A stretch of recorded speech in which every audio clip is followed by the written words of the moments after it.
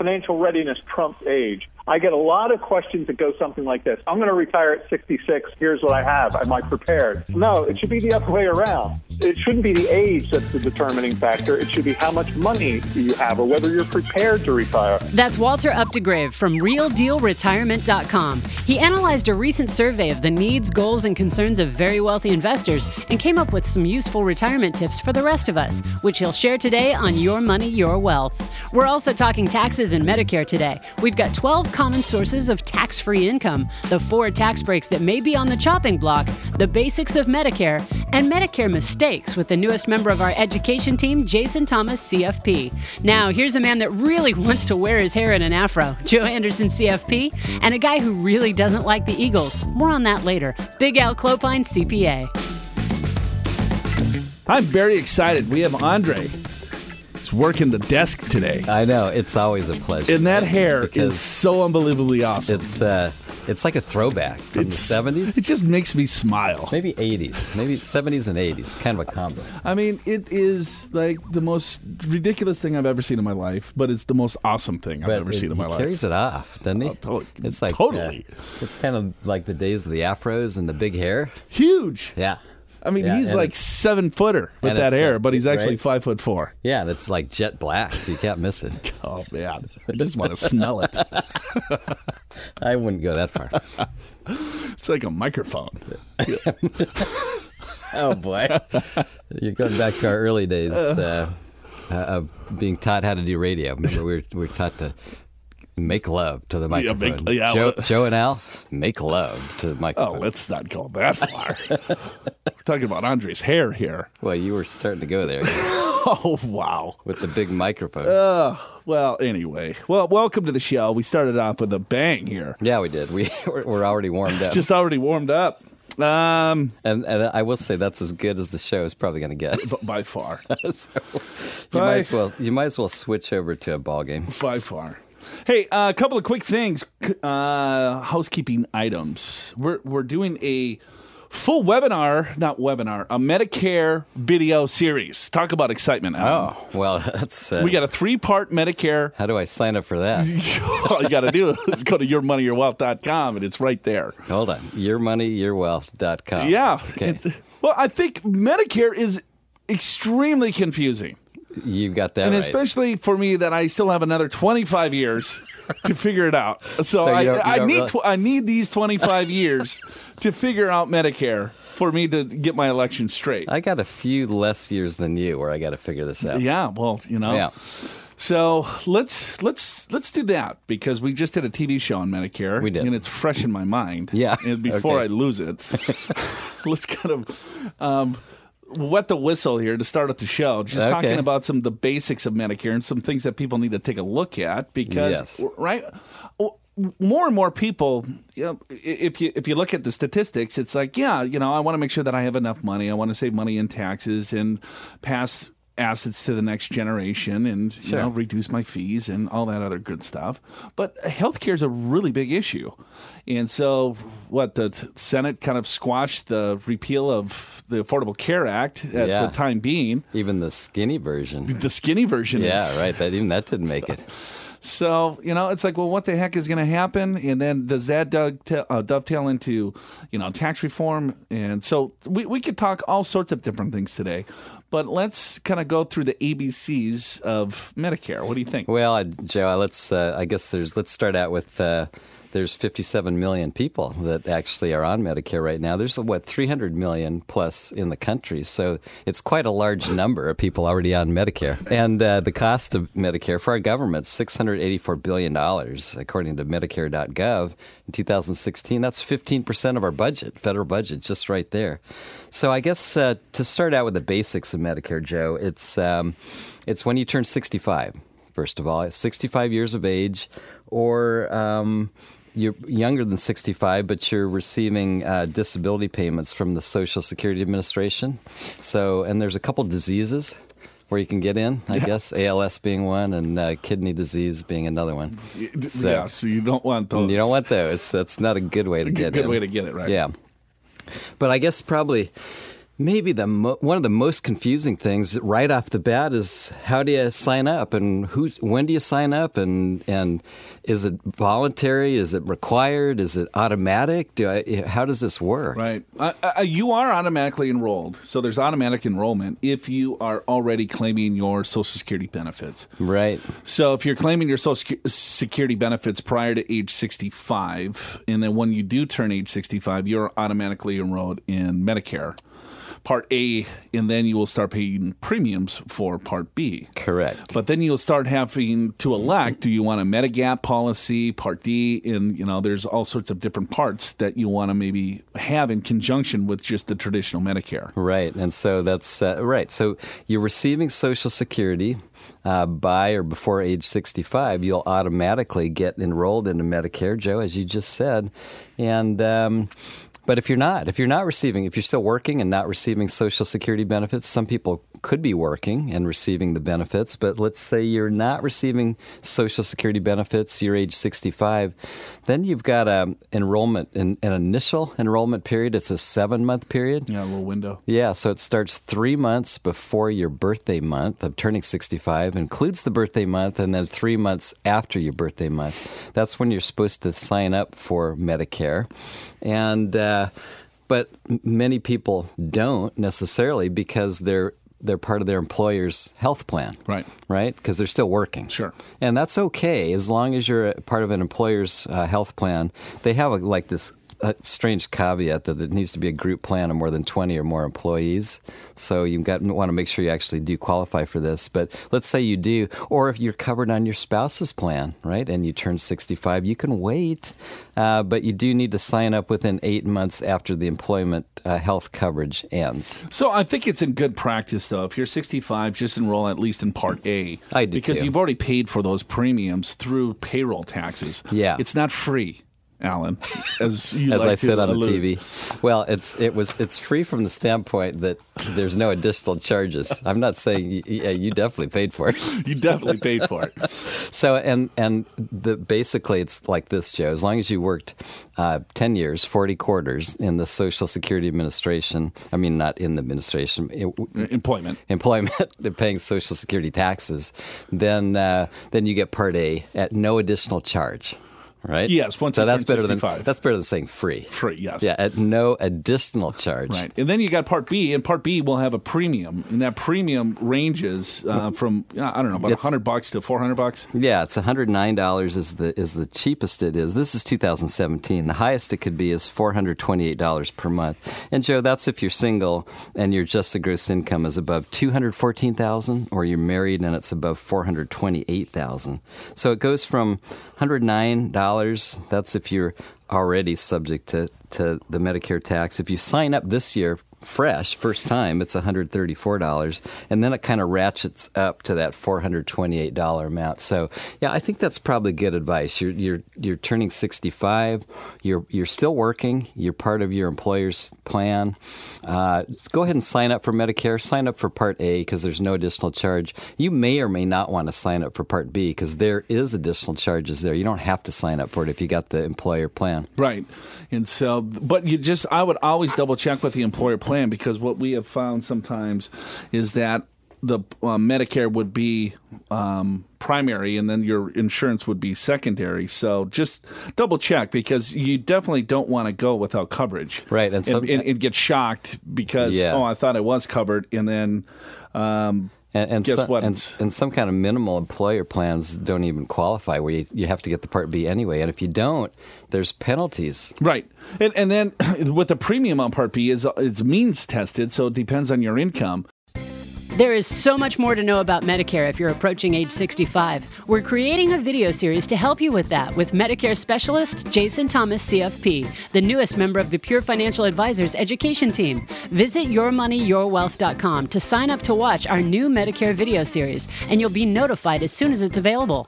That's yourmoneyyourwealth.com. And keep listening, because later in the podcast, Joe, Al, and Jason will cover some Medicare mistakes to avoid. But first, Walter Epdegrave of RealDealRetirement.com analyzed a recent survey of the needs, goals, and concerns of very wealthy investors, and he came up with some useful retirement tips for the rest of us. Alan, Yes. It's that time of the show. Can't wait. Are you excited? Yes. Have you ever heard of RealDealRetirement.com? I've just heard about it. It's a pretty good site, Yeah. RealDealRetirement.com. We have Walter Updegrave on the line. I've been practicing that name. Yeah, I had to clap it out. Updegrave. It's phonetic. It is. I'm hooked on phonics. It's awful. I got a Minnesota fat tongue, and it's whatever. Well, you got it. I think you aced it. Yes, I killed it. I practiced a couple times, and now we got Walter Updegrave. Walter, welcome to the show.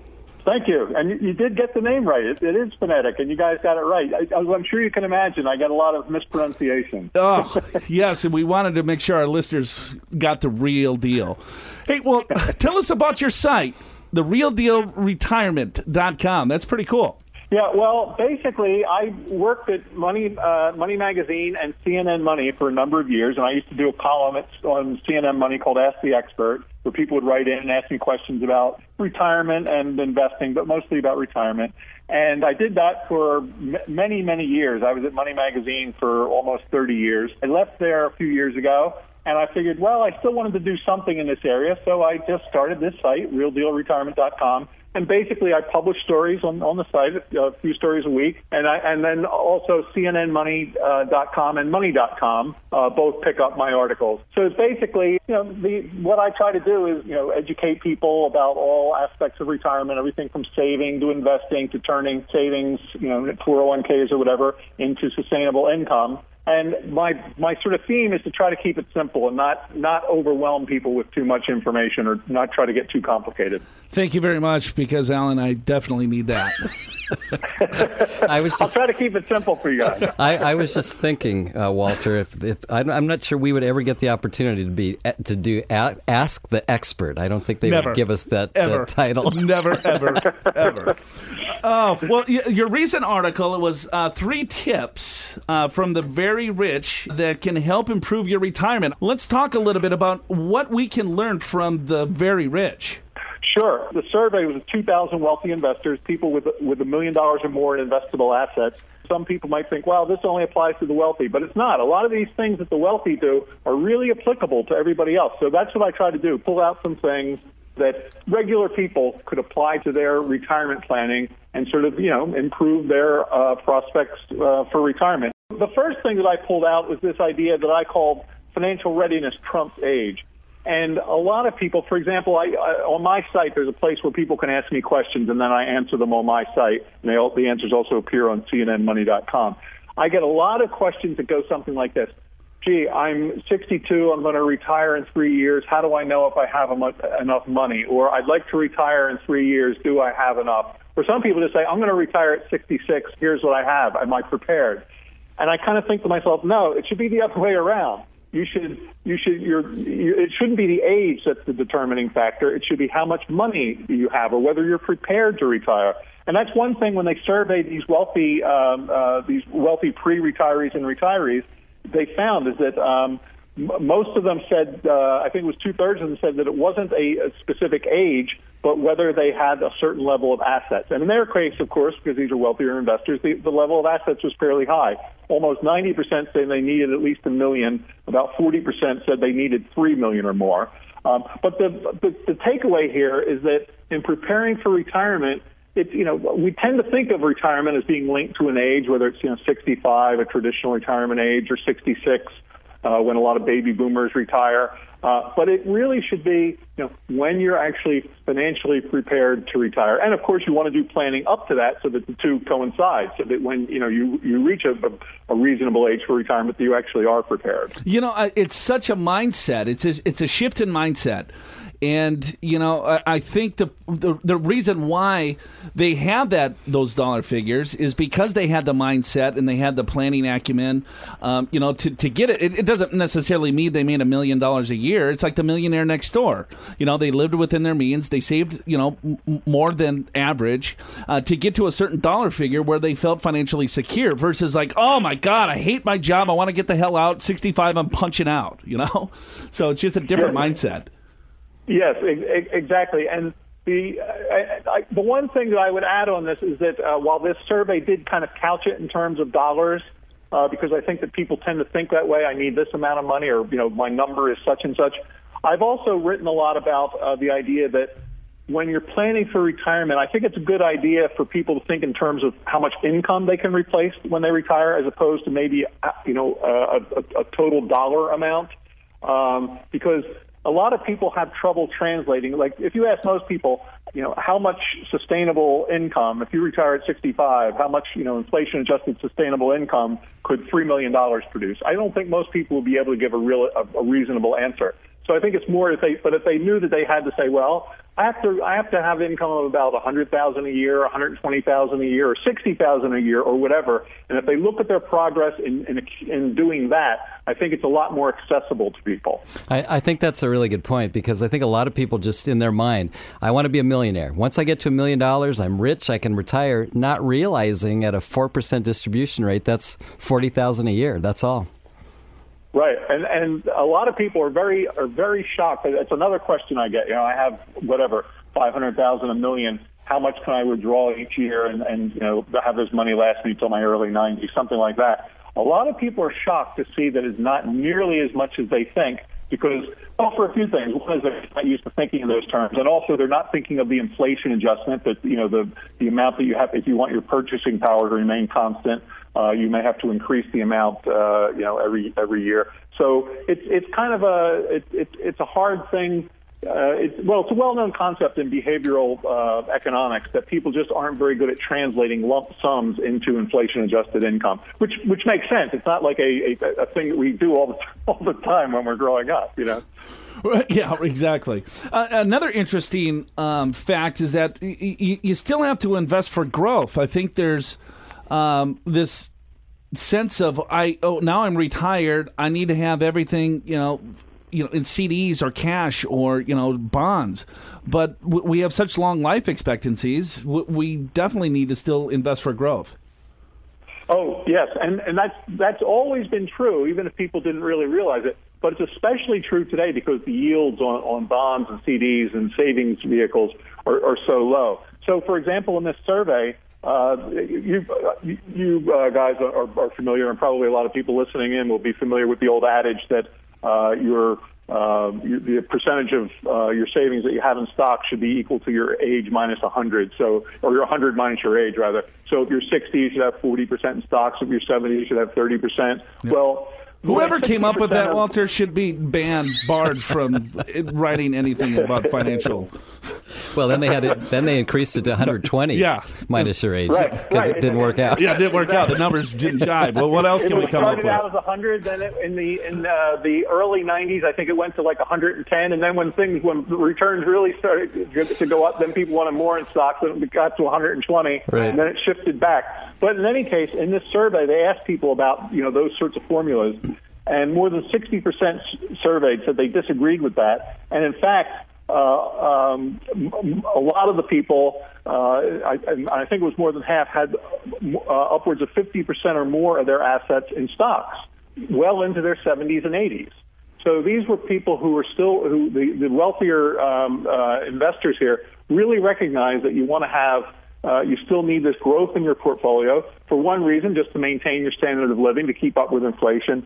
Now, I do think that probably in the case of wealthier people, they're more likely to be passing money along to heirs and, having a legacy and all. So that would also tend to argue for a little more to invest a little more aggressively. So in my article, I try to say to people, who may not have quite the amount of assets that the people surveyed have, that okay, you do need the growth, but you may not have quite as much in stocks as some of the wealthier investors. And then I give them some tools that they can go to try to figure out a reasonable balance of growth versus safety in retirement. And on my website, I have a retirement toolbox section that has a lot of different tools for things like figuring out an asset allocation, figuring out how long your money, the probability of your money lasting a certain amount of time. Also, some good tools for life expectancy. If you're a certain age, what is not just your life expectancy, but how long you might live, because most people are going to live beyond life expectancy. So those kinds of tools, I think, can help people realize, first of all, how long this money needs to last, and then the sense that they need some growth. They can't just rely on, they can't just huddle down in bonds or CDs.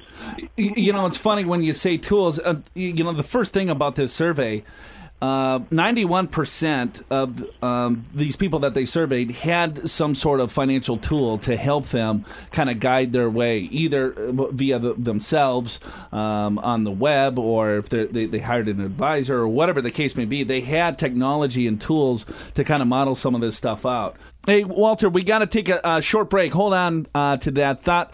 Hey, guys, we'll be right back. We're talking to Walter Updegrave from RealDealRetirement.com. Show's called Your Money or Wealth. We'll be right back. Hey, Southern California, are you on a smooth, well-paved road to retirement, armed with a good roadmap and clear directions? Join one of our certified financial planners for a free lunch and learn in San Diego or Orange County and learn how to pave your road to retirement. Visit purefinancial.com/lunch to register for one of these free events, lunch included. Learn about investing for your future, generating retirement income, retirement plan distributions, and how to minimize your income taxes. Get on a good road to retirement. Visit purefinancial.com/lunch to register for a free lunch and learn in San Diego, Brea, or Irvine. That's purefinancial.com/lunch. Welcome back to the show. Show's called Your Money or Wealth. Joe Anderson here, certified financial planner, alongside Big Al Clopine. He's a CPA. Thanks for tuning in. We're talking to Walter Updegrave today. I think you bring up an important point, though, about that 91% saying they have the financial tools and knowledge necessary for retirement, is that these people aren't winging it. I think that's a really important thing. They've got sort of a plan, and there's another little stat there that I thought was very interesting. They said 89% have a clear idea of where their income will come from once they retire. So it's not just enough to know sort of, okay, if I do this withdrawal rate or whatever, I have a good chance that it will last. But where is it going to come? How much is going to come from Social Security? How much is going to come from withdrawals from your portfolio? Do you have an annuity that's going to create some? So you really need this sort of retirement income plan if you want to go into retirement, sort of having a clear idea of not just how long your money is going to last, but where it's going to come from. And if you don't have that sort of clarity, it's a little bit you're just kind of playing a guessing game, or in some cases, unfortunately for a lot of people, just wishful thinking. Yeah, that is so true. I mean, when you look at a retirement income strategy versus saving for retirement, those are two totally different types of strategies, both of them equally important. When I'm saving for retirement, you want to make sure that you understand where you should be saving, the tax consequence on the distribution, what your asset allocation should look like. But then when you start pulling dollars from the overall portfolio, it's a totally different game, because it's like sequence of return risk, you got longevity risk, and then you got other expenditures that might come in unexpected. You don't have a paycheck. And so it's a little bit different type of planning. I think it's a little bit more challenging, but it's funny. People will go into retirement without any clue on where they're going to pull each year to create that additional income on top of their Social Security or pensions or real estate income or whatever. Right, I agree. I think sometimes it's unfortunate that people will, put a lot of planning and effort, and they'll do all the hard work of, saving the money and everything. And then when they get to where, sort of making it last and how much to pull out, they fall down on the job there. And it's unfortunate, because if you can, withdraw too much very early on, or, for example, as I'm sure you guys know, because you mentioned the sequence of returns risk, sometimes you can have a great average return over a period, but if in the beginning of that period, when you're pulling money out for retirement, you go into a bear market, the combination of the losses in the bear market plus your withdrawals can so deplete your portfolio of capital that when the turnaround comes, you just don't have enough money left to really participate in it, and so your money doesn't last as long as if you're thinking in terms of an average rate of return. And I think this is a concept that's beginning to get through a little bit more. It's been around for quite a few years, but I think that to the general public, it's still something that's probably not as well known as maybe it should be. Another very interesting thing that kind of hit home with me with this survey was about, they were talking about like the emotional anxieties. 64% of people surveyed here, they were more worried about not having a schedule than they were not having a paycheck. And so, I'm a very kind of regimented person. I have my schedule. I get up early, I work late, and I do things. But with all of a sudden, when you don't have that schedule, I think sometimes people don't really dive in a little bit deeper. It's not always about the dollars and cents. Another thing that was interesting: 59%. It will take some time to adjust to retired life. So you have to practice it. And then this is Al. I know this is definitely Al's. He voted on this. I'm going to miss my job and colleagues when he retires. Yeah, big time. My radio show. I'll have to ask Joe if that's really true or not, but I'll assume it is. Anyway, but you're absolutely right in that the other part of this is, and naturally, I write mostly about the financial aspects of it, and you guys, I'm sure your clients deal with the financial aspects, but there is this sort of whatever you want to call it, behavioral, emotional, psychological aspect, social aspect of it, and it is really just important because, as you mentioned in this survey, people were more concerned about not having this schedule because when you really think about it, a job, whether it's 9 to 5, 9 to 7, 9 to 8 or 10, however many hours it is, it's just kind of like a little framework, a little sort of skeleton around which we can, base our lives, and it's an automatic planning tool for us. And if you all of a sudden pull that away and all the social contexts that are connected with it, it's a big change. So what in this article, what I try to tell people is to do a little what I and others call lifestyle planning, which is essentially really think about how are you going to live the hours in your life? What's going to fill your time? What sort of activities? Do you have friends who you'll keep up with, social connections? Because all of these are linked to how happy people are in retirement, how well they adjust to retirement. So it's almost like, and a lot of times you'll hear people say, well, I'm going to move to such and such. I'm going to do this or that. My advice is like, to the extent you can, do a little trial run. You think you're going to move down to, wherever, another country maybe, spend some time there, see what it's really like there, see what it's like on an off season. So don't assume that it's just all going to unfold, blissfully the day after you retire. I'm definitely going to have to work. I mean, here's how ridiculous my schedule is, right? I get up at about 5 o'clock. I go to the gym, right? And it's at the same time every morning. And I park in the same place. And then I had this girlfriend. We break up, right? And then all of a sudden, like about 2 weeks after we break up, she starts walking her dog. Right, because she knows exactly where I'm going to be every single morning. Hey, what's going on? You're too predictable. Right. I'm like, what the? Yeah, she knows, right? Here's where I'm at on Friday for a couple of beers. This is where I'm going to play golf on Saturday. I swear to God, she was everywhere. I hope the breakup was amicable. Oh, yeah, it was a really good time, Walter. I'll give you some stories. You can write about that. Nightmare on Market Street. Oh, boy. Hey, what else are you writing there on your website? Well, basically, the sort of the topics really do range from, I do a lot of things because a lot of the boomers are so close to retirement or already in retirement. I do a lot of stuff on this sort of, how do you turn money in 401k or other accounts into sustainable income? So the combination of how do you invest, are annuities an option? If so, what should you be thinking about if you're looking at them? So I do a lot of stuff with that and a lot with the lifestyle aspects of retirement. But then I also do a lot even with younger people and sort of trying to get them going so that they'll be prepared for retirement. And that is really just kind of comes down to ways to trying to impress on people how much you have to save, or that you have to at least save regularly. Maybe you can't make the target. Everybody talks about 15%. That's great, but for a lot of people just getting out of school or whatever, it may not be practical. So you start with something, and maybe you increase it by a percentage point a year and build your way up. And then a lot of people are sort of in that middle. They're getting toward that 10-year home stretch into retirement, and a lot of those people are realizing, "Ooh, I didn't save as much as I should have," and they're a little bit, "What can I do?" And I think that for those people, I'm always trying to give them some advice on, well, how can you, first of all, how do you know where you stand? How do you do a little quick analysis to see how much income you're likely to produce, or what are your odds of getting the income you need? And then how can you improve your situation, by either saving more. A lot of people don't realize even just like something like delaying retirement a couple of years can really have a really big impact on how much income you can generate and how prepared you'll be. So I really kind of cover all of those sorts of topics. Hit Real Deal Retirement. That's Walter Updegrave. Hey, Walter, this has been a lot of fun. I really appreciate your time. Okay, I enjoyed it. Thanks a lot, guys. All right, guys, we got to take a quick break. Show's called Your Money, Your Wealth. We'll be right back. Your Money, Your Wealth isn't just a podcast. It's also a TV show.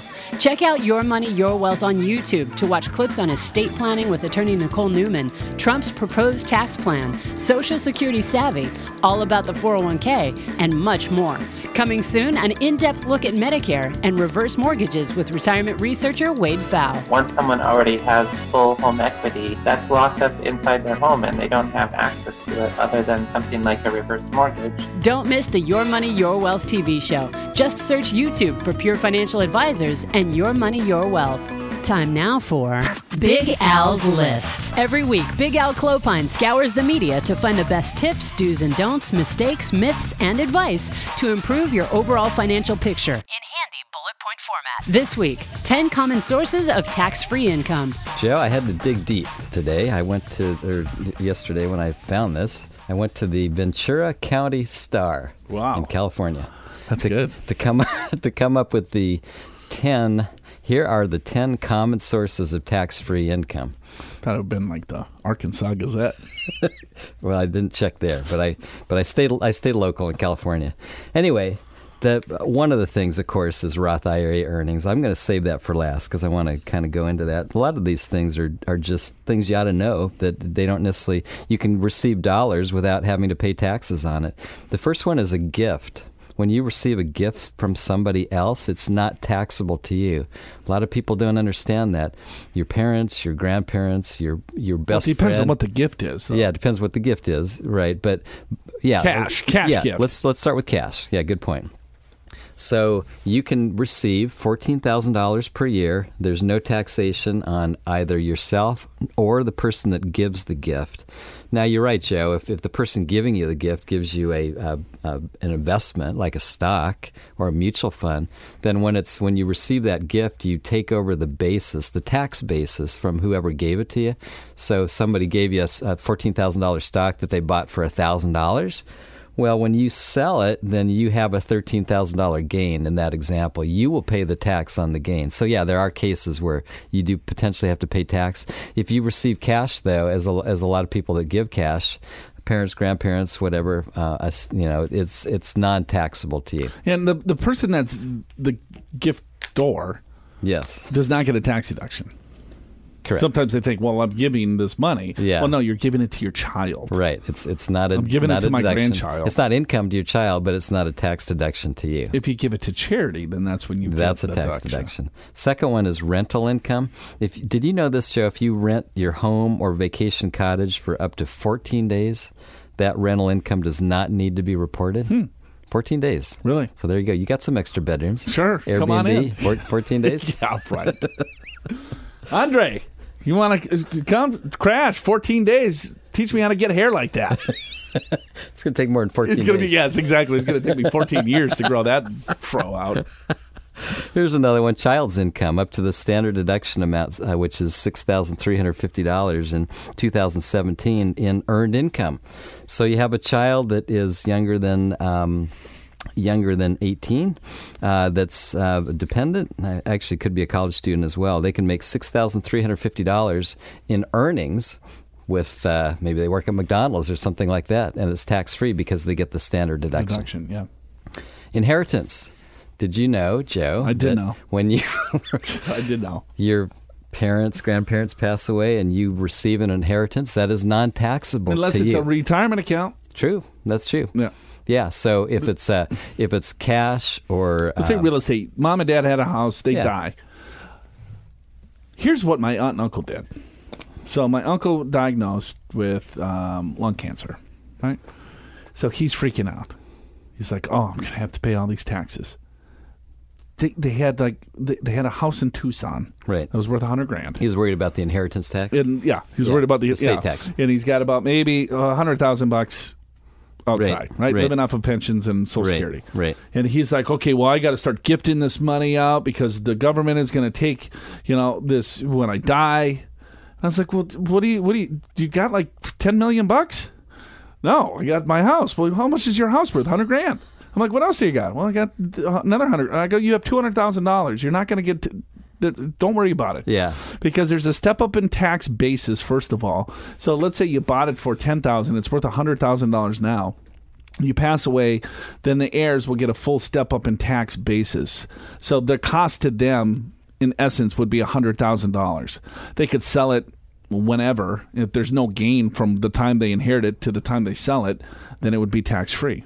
Right, exactly. And I think same with stocks and bonds and mutual funds and everything else. And as you say, Joe, though, when it's a retirement account like an IRA or 401k, you still have to pay the tax when you pull that money out of those accounts. And there is a required minimum distribution on a beneficiary IRA, a non-spousal beneficiary IRA, where you got to pull money out based upon your life expectancy, right?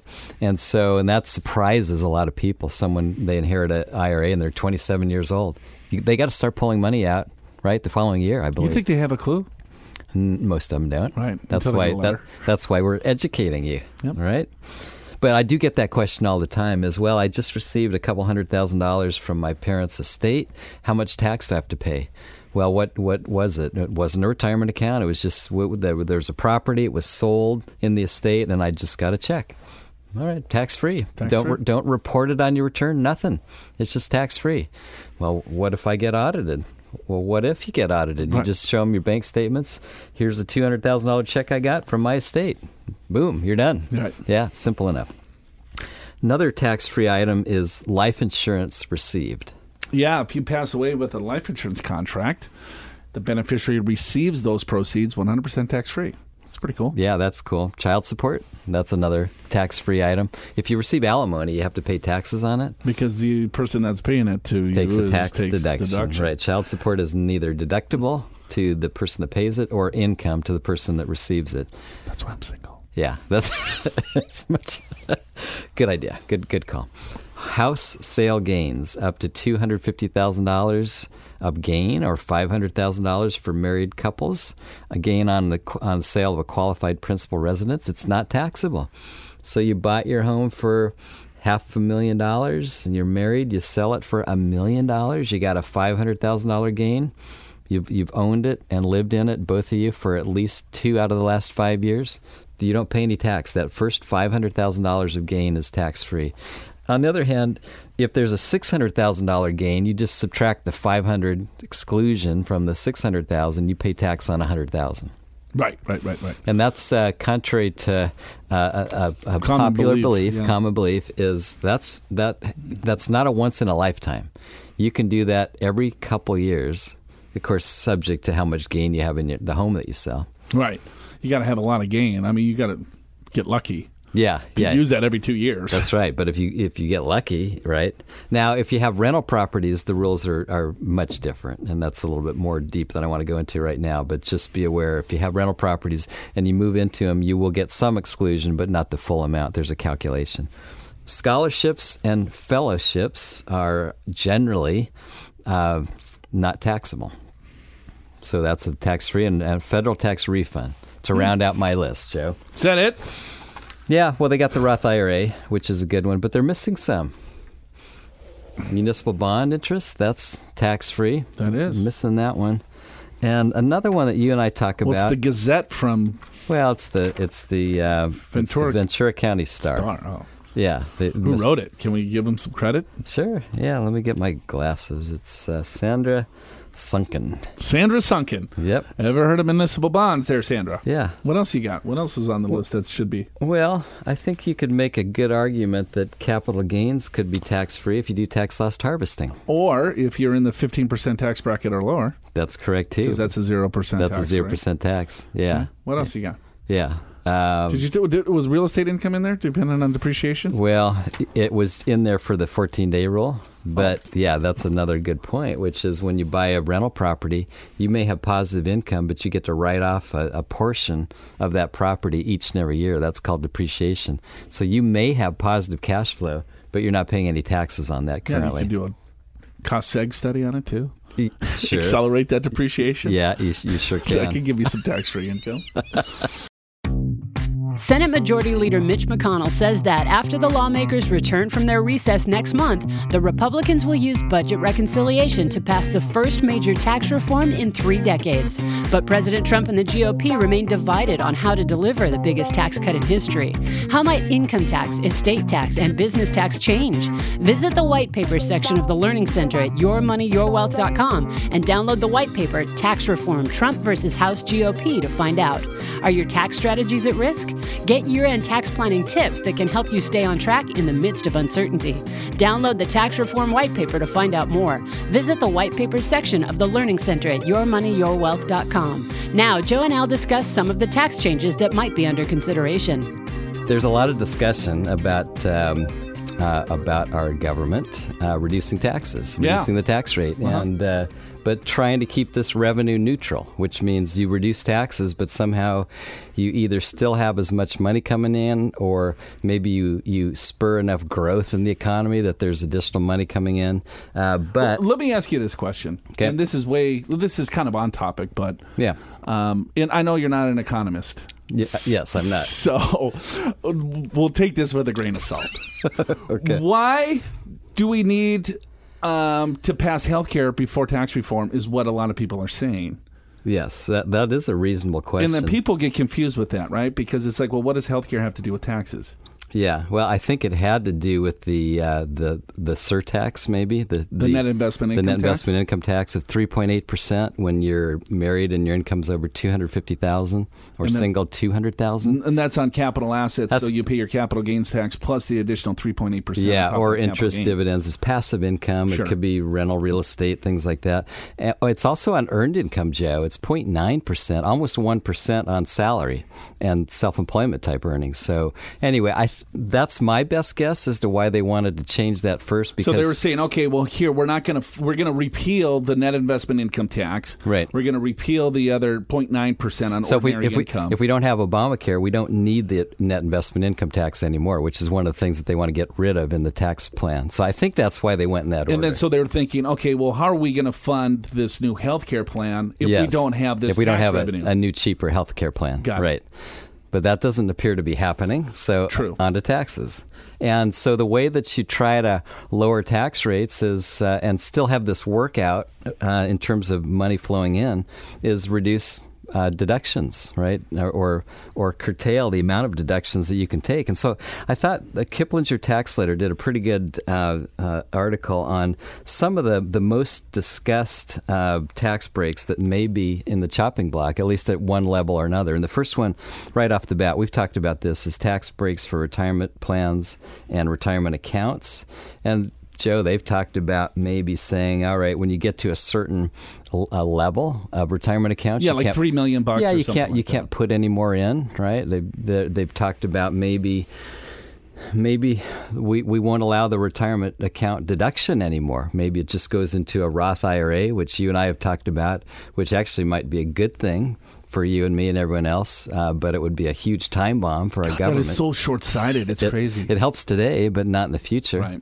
Right? Or they could potentially say, you know what, you don't get a tax deduction today. It's not a Roth, but you get basis.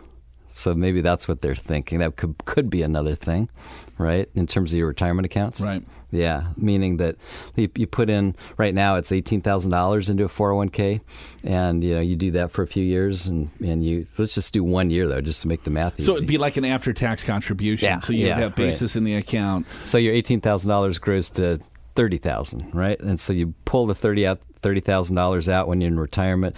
$18,000 is tax free because you have tax basis. $12,000 you pay tax on. So that could be a possibility. We'll see. I mean, some of the laws or these ideas that come out, I don't know, and well, I guess they're looking 4 years down the road, right? Right. Well, it's but you can't reduce tax rates without some kind of other side of the equation. Exactly. Yeah. And touching retirement accounts just doesn't seem right to me, and that's just my personal opinion. Well, you might argue with me, but if you look, I mean, you and I have been doing this for a long time. I mean, we've been doing this radio show for over 10 years. Right. You've been a CPA for 30 some odd years. Correct. I've been in the financial planning business almost 20 years. And it's like, all right, well, we see all sorts of individuals, and I would say the majority of them, even that we see that have saved money, are still behind. How about all the people that that don't have anything saved? I mean, we talked about the median, balances in retirement accounts, and we're living a lot longer, and healthcare is on the rise, and inflation. I mean, there's all sorts of obstacles ahead of us in retirement. And then, all right, well, let's just skew some of the benefits that we already have, and to disenchant us to even save any more. All right, that's a great idea. Well, when you think about what's one of our biggest issues in our country, it's retirement. It's the retirement crisis. It's the baby boomers retiring without enough savings. And so is that really what you want to do? Make it more difficult for people to save in retirement? Is that the biggest crisis in front of us, or is it ISIS? It's one of them. I said one of them. I'm not going to say it's the biggest one. World peace. World peace. Anyway, the next one, Joe, that I want to discuss in this article is the exclusion from tax for employer-provided health insurance. That's been discussed. And in other words, right now, when you work for an employer and they pay for your health insurance, it's a tax-free benefit for you. You don't pay taxes on that benefit, right? It's kind of a compensation, if you will, that you don't pay tax on. Sure, if your premium is $500 a month and your employer pays for that, you're not paying tax on that $500. Right. And interestingly enough, this is probably about, I'm going to say 4 or 5 years ago, the W-2 started showing the amount of employer-paid health insurance premiums, and the CPA community figured, well, I guess that's because that's what they're thinking. At some point, they are going to tax that, or maybe like Social Security, they'll start out taxing 50% of it, or who knows, sure. Right? But that could be a deduction or a source of revenue, something that you're getting as a tax-free benefit that you're not paying taxes on right now.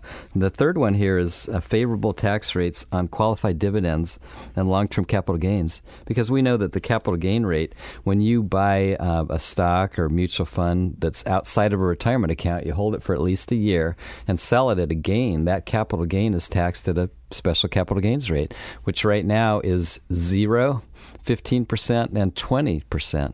0, 15, and 20. And the 0% rate is when your taxable income, when you're married, if it's below about $75,000 and single below about $37,000, you don't even pay any taxes on that capital gains rate. Then it jumps to 15% after that, and then 20% rate at the highest tax bracket. But let's just think about that, the highest tax bracket. So you're paying 20% on your capital gains, but you're paying 39.6% on your other income. So the tax at that level is about 1/2 of the regular tax. Mm-hmm. And there's always been discussion about maybe that's not fair. And, I don't really want to get into economics, but I will just bring this up and say that some support the idea of capital gains is important for our country because people want to invest in companies, and companies grow and they create jobs. There's another camp that says that's an unfair tax and the rich are getting off and paying a lower tax rate. So I'm not going to debate one or the other, but those are the two sides of the argument. Right. Well, yeah. I would say most individual, just average Joes, right? Most of their assets are in the retirement accounts. Right? They don't have a lot of non-qualified assets. The likelihood that we see that people that have a large amount of assets that are outside of retirement accounts, in very rare cases, is it because of diligent savings. It could be stock options. They worked for a company, that had stock options, and all of a sudden the stock blew up. They were small business owners that sold a business. They were real estate investors that potentially sold real estate. Yep. Or they inherited the money. Yeah, inherited, or they won the lottery. Or yeah. But usually then that doesn't stick around very long.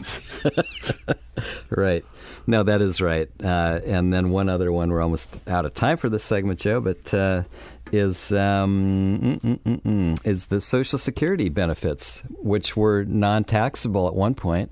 And then it got to the point where they were up to 50% taxable. And then I think it was in the early 2000s, it went up to 85% taxable at certain income levels, 85% of your Social Security income being subject to tax. And could they make that fully taxable? They could. Right, because, if you go back to your earlier comment with health insurance, is that it started out at 50% is because the employer put in the other 50. You put in 50, the employer put in 50, and they're like, okay, well, here, you paid the tax to go in, but you had that added benefit from your employer, so we'll tax that out, from your employer benefit. So that's why it started at 50%, and then they increased to 85 just to get a little bit more cash. There you have it. Visit yourmoneyyourwealth.com and sign up for a free financial assessment with a certified financial planner.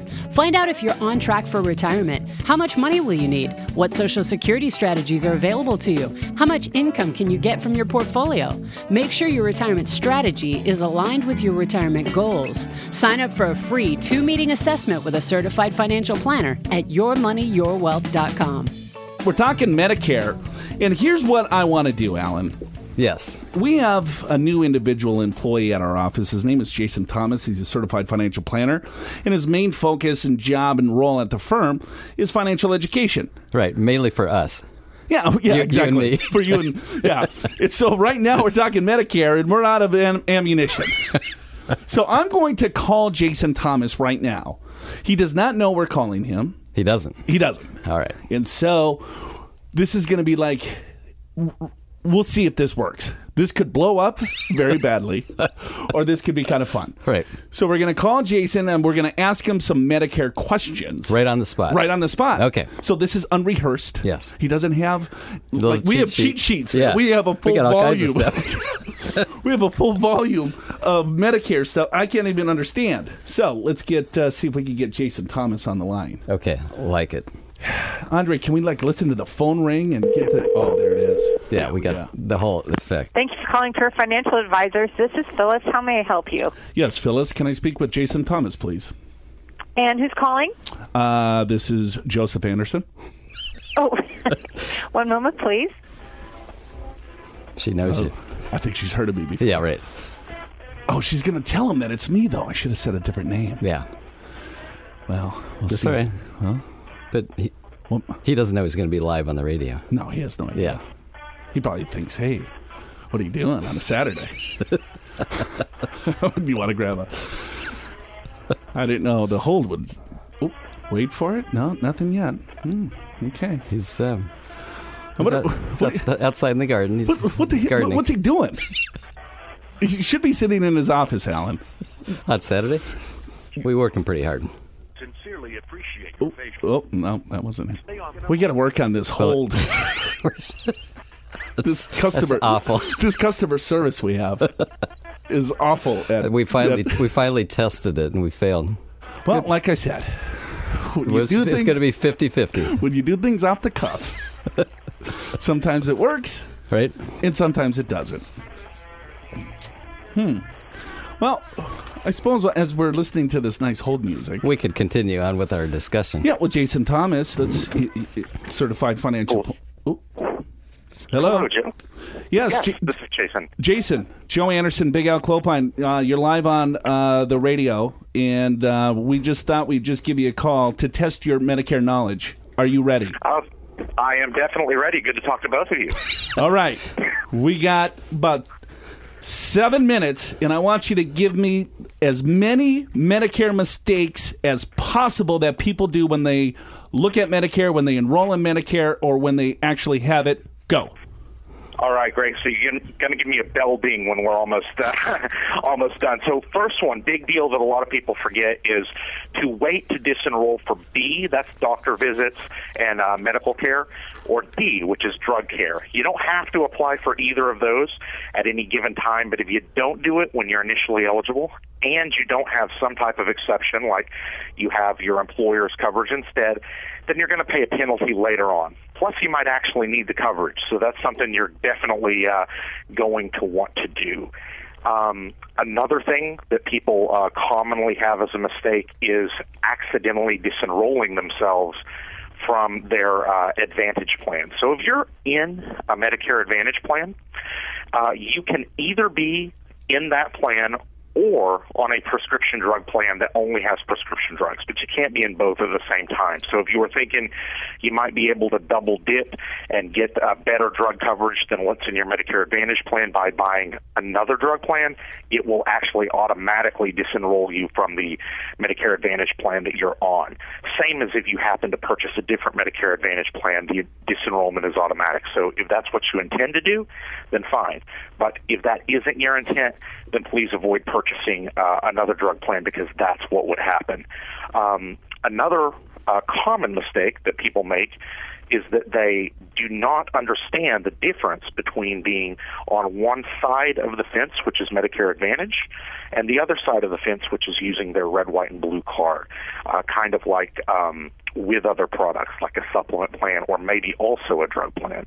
So you're going to be in one of those paths or the other. That's kind of a fork in the road, and you choose which side you would like to be on, but not both at the same time. So you cannot purchase a supplement plan at the same time you purchase an Advantage plan. It wouldn't do you any good, because that supplements original Medicare, which is your red, white, and blue card. Those are the top three. Do we have time for more? Keep it going. You're rolling. But I got a question, Jason. Okay. So when you originally enroll for Medicare, so then you have to pick between these two different plans. Can you change later on? Exactly. One of the good things about the Medicare system is that you can make your choices at various points through your stages as a beneficiary. So let's just say for supplement plans, for example, you have the opportunity to enroll for one of those plans at any point in time. But if you ever leave that side of the equation and you have a supplement plan and you ever wanted to come back to it, you could do it whenever you want, but you would just have to undergo medical underwriting. So there's a little bit of a cost or risk to leaving the supplement side of the page, although you can certainly do it and come back. On Medicare Advantage plans, those do not ever underwrite you for your medical condition, so you can opt to change that at any future year at the annual election period. So if you're with Great Insurance Company X and you say, well, I'd like to stay with them, just do nothing, and you'll be with them next year. Now, that plan will be different. That's kind of like you got a 2017 Lexus right now, you're going to have a 2018 Lexus. That's could be fairly similar, or they could totally change the body style up. So that's something you'll want to consider. But you could also say, it's 2017, I got the Lexus now, I'm going to get the 2018 Jaguar or Infiniti. And that point at the end of the year, from October to December, where every single commercial that's on TV is for Medicare, is the time that you're able to do that. And you could move within that side of the page for Medicare Advantage every single year, or any time that you have a particular period that allows you to do it mid-year, like you have extra help for prescription drugs or Medicaid coverage, for example. Those people have a little more flexibility. What about issues with TRICARE? TRICARE, if you have TRICARE, which is the health insurance for those in the military or retirees, then you would not want to sign up for a Medicare Advantage plan that contains prescription drugs, or for a standalone prescription drug plan without first consulting them, because it can not only affect your TRICARE benefits now, but potentially for the rest of your life. In some parts of the country, you might have a Medicare Advantage plan that's called MA only. That means it does not have prescription drugs. There are very few of those, and some of them even offer a rebate if you enroll in the plan. So instead of just being zero premium, they might actually give you a little bit of money back because they're not responsible for the drug portion. But your area of the country may or may not even have a Medicare Advantage only without prescription drugs. Those are fairly rare. That would be the only one that you could safely enroll in, knowing that it would not affect your TRICARE. Anything else, standalone prescription drug or Medicare Advantage with the drugs inside the plan, you're going to want to shy away from before giving them a call to figure out how that would affect your specific situation. Do you have a cheat sheet or a volume of Medicare information in front of you right now, Jason Thomas? I do not. That is all in your head. It's all out of his head. That is all. That's something special. That's better than us. All right. One last question. Give me your best joke. My best joke. Oh my, best joke for radio consumption. Well, you know, Joe, I'm going to be 40 in about a year and a half, and I finally feel like I'm almost ready to, mature and grow up and say the one phrase that every guy waits to tell that special woman in their life, which is, I'm old enough to be your father. And I don't... Another year and a half, you can do that. Oh, my exactly. God. You are something special, my friend. You are something special. You asked me to pull one out that would be suitable for radio consumption. That was the closest I could get. Oh, look at that. This guy is something else. Yes, off the cuff. That's Jason Thomas, folks. He's a certified financial planner. He is part of our financial education team at Pure Financial. Jason, thank you for your time, my friend. Hey, thanks for having me. Good talking. All right, we got to take a break. Show's called Your Money or Wealth. That was just the tip of the iceberg on Medicare. Part B, Part D, Medicare Advantage, TRICARE, enrolling, disenrolling. There is so much more to know about Medicare if you're approaching age 65. Joe and Jason are creating a video series to help you with that. Just visit yourmoneyyourwealth.com to sign up to watch their new Medicare video series, and you'll be notified as soon as it's available. That's yourmoneyyourwealth.com for the upcoming Medicare video series. I heard you hate the Eagles. I don't hate the Eagles. They're not my favorite, though. You don't really care for the Eagles? Not particularly. Really? Why? Why do you? Oh, sure. Why wouldn't you like the Eagles? I don't know. It makes no sense because I like acoustic music, but I've never, for some reason, it's never clicked with me. Yes. Who told you that? Jason Thomas. How would he know that? Because he says Al is a weird man. I've been spending some time with Jason Thomas. He's our latest addition to Pure Financial Advisors. He's part of our financial education team that I run. And so, we were chatting. He's like, yeah, Al's weird. He doesn't like the Eagles. He doesn't like the Eagles. And I was like, how do you know that? Where the hell did that come out of? Did I say that on a podcast? No, you said it that was the first thing that he said that you talked about in the interview process with him. Really? Do you like the Eagles? He goes, yeah.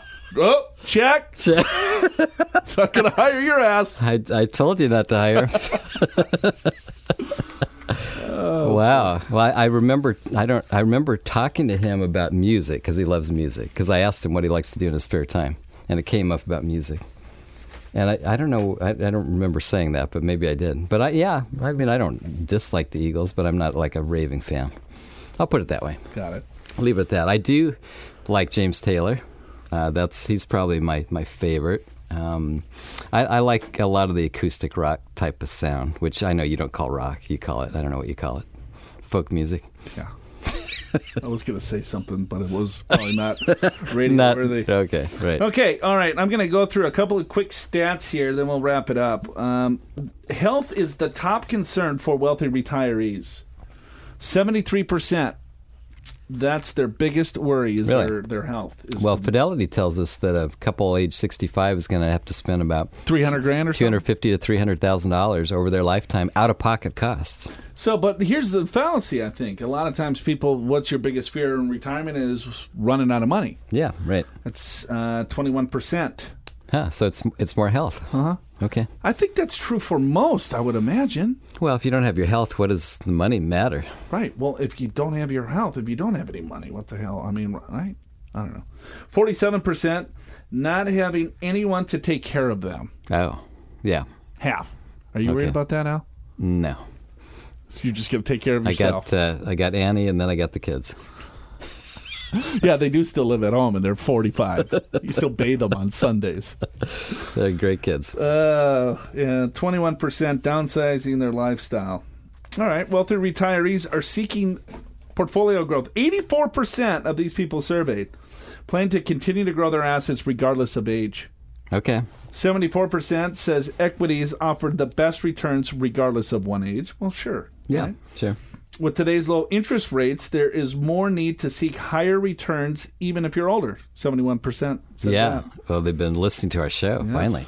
Given I plan to pass assets to heirs, I'd rather keep more equities even as I age. That was 51%. Really? Surveyed. Wow, it. If you want get a hold of the survey, we're going to have it on our show notes. We'll also have a link to Walter Updegrave's website on our show notes, on our podcast. You can go to yourmoneyyourwealth.com to get those. Hey, we got to get out of here. Hopefully you enjoyed the show. Next week, we have this guy, Jordan Goodman, coming on the show, Al. And I listen to his podcast regularly. Do you? And it's not because, and I'm going to say this now because he's not on the air, right? I like Jordan, but some of his guests It's like Trainwreck City. Really? Oh, okay. Yes. Every single one of them is like they're pitching some weird products in. It's like a money answer show, right? And so I think people pay to get on his show. Yeah, probably. So they can pitch their product. Something like that, right? Yeah, so it's kind of like a pitch and dump. Got it. Oh, yeah. It's but he's Jordan's been, a big figure in the financial services or financial media for years. So I'm excited to have him on. So he'll be joining us next week. We'll probably do some other fun stuff. So catch us next week as well. For Big Al Clopine, I'm Joe Anderson. The show's called Your Money, Your Wealth. So to recap today's show, when Congress returns from its recess and looks at tax reform, tax breaks on retirement accounts, employer-provided health insurance, Social Security, and favorable tax rates on qualified dividends and long-term capital gains may be on the chopping block.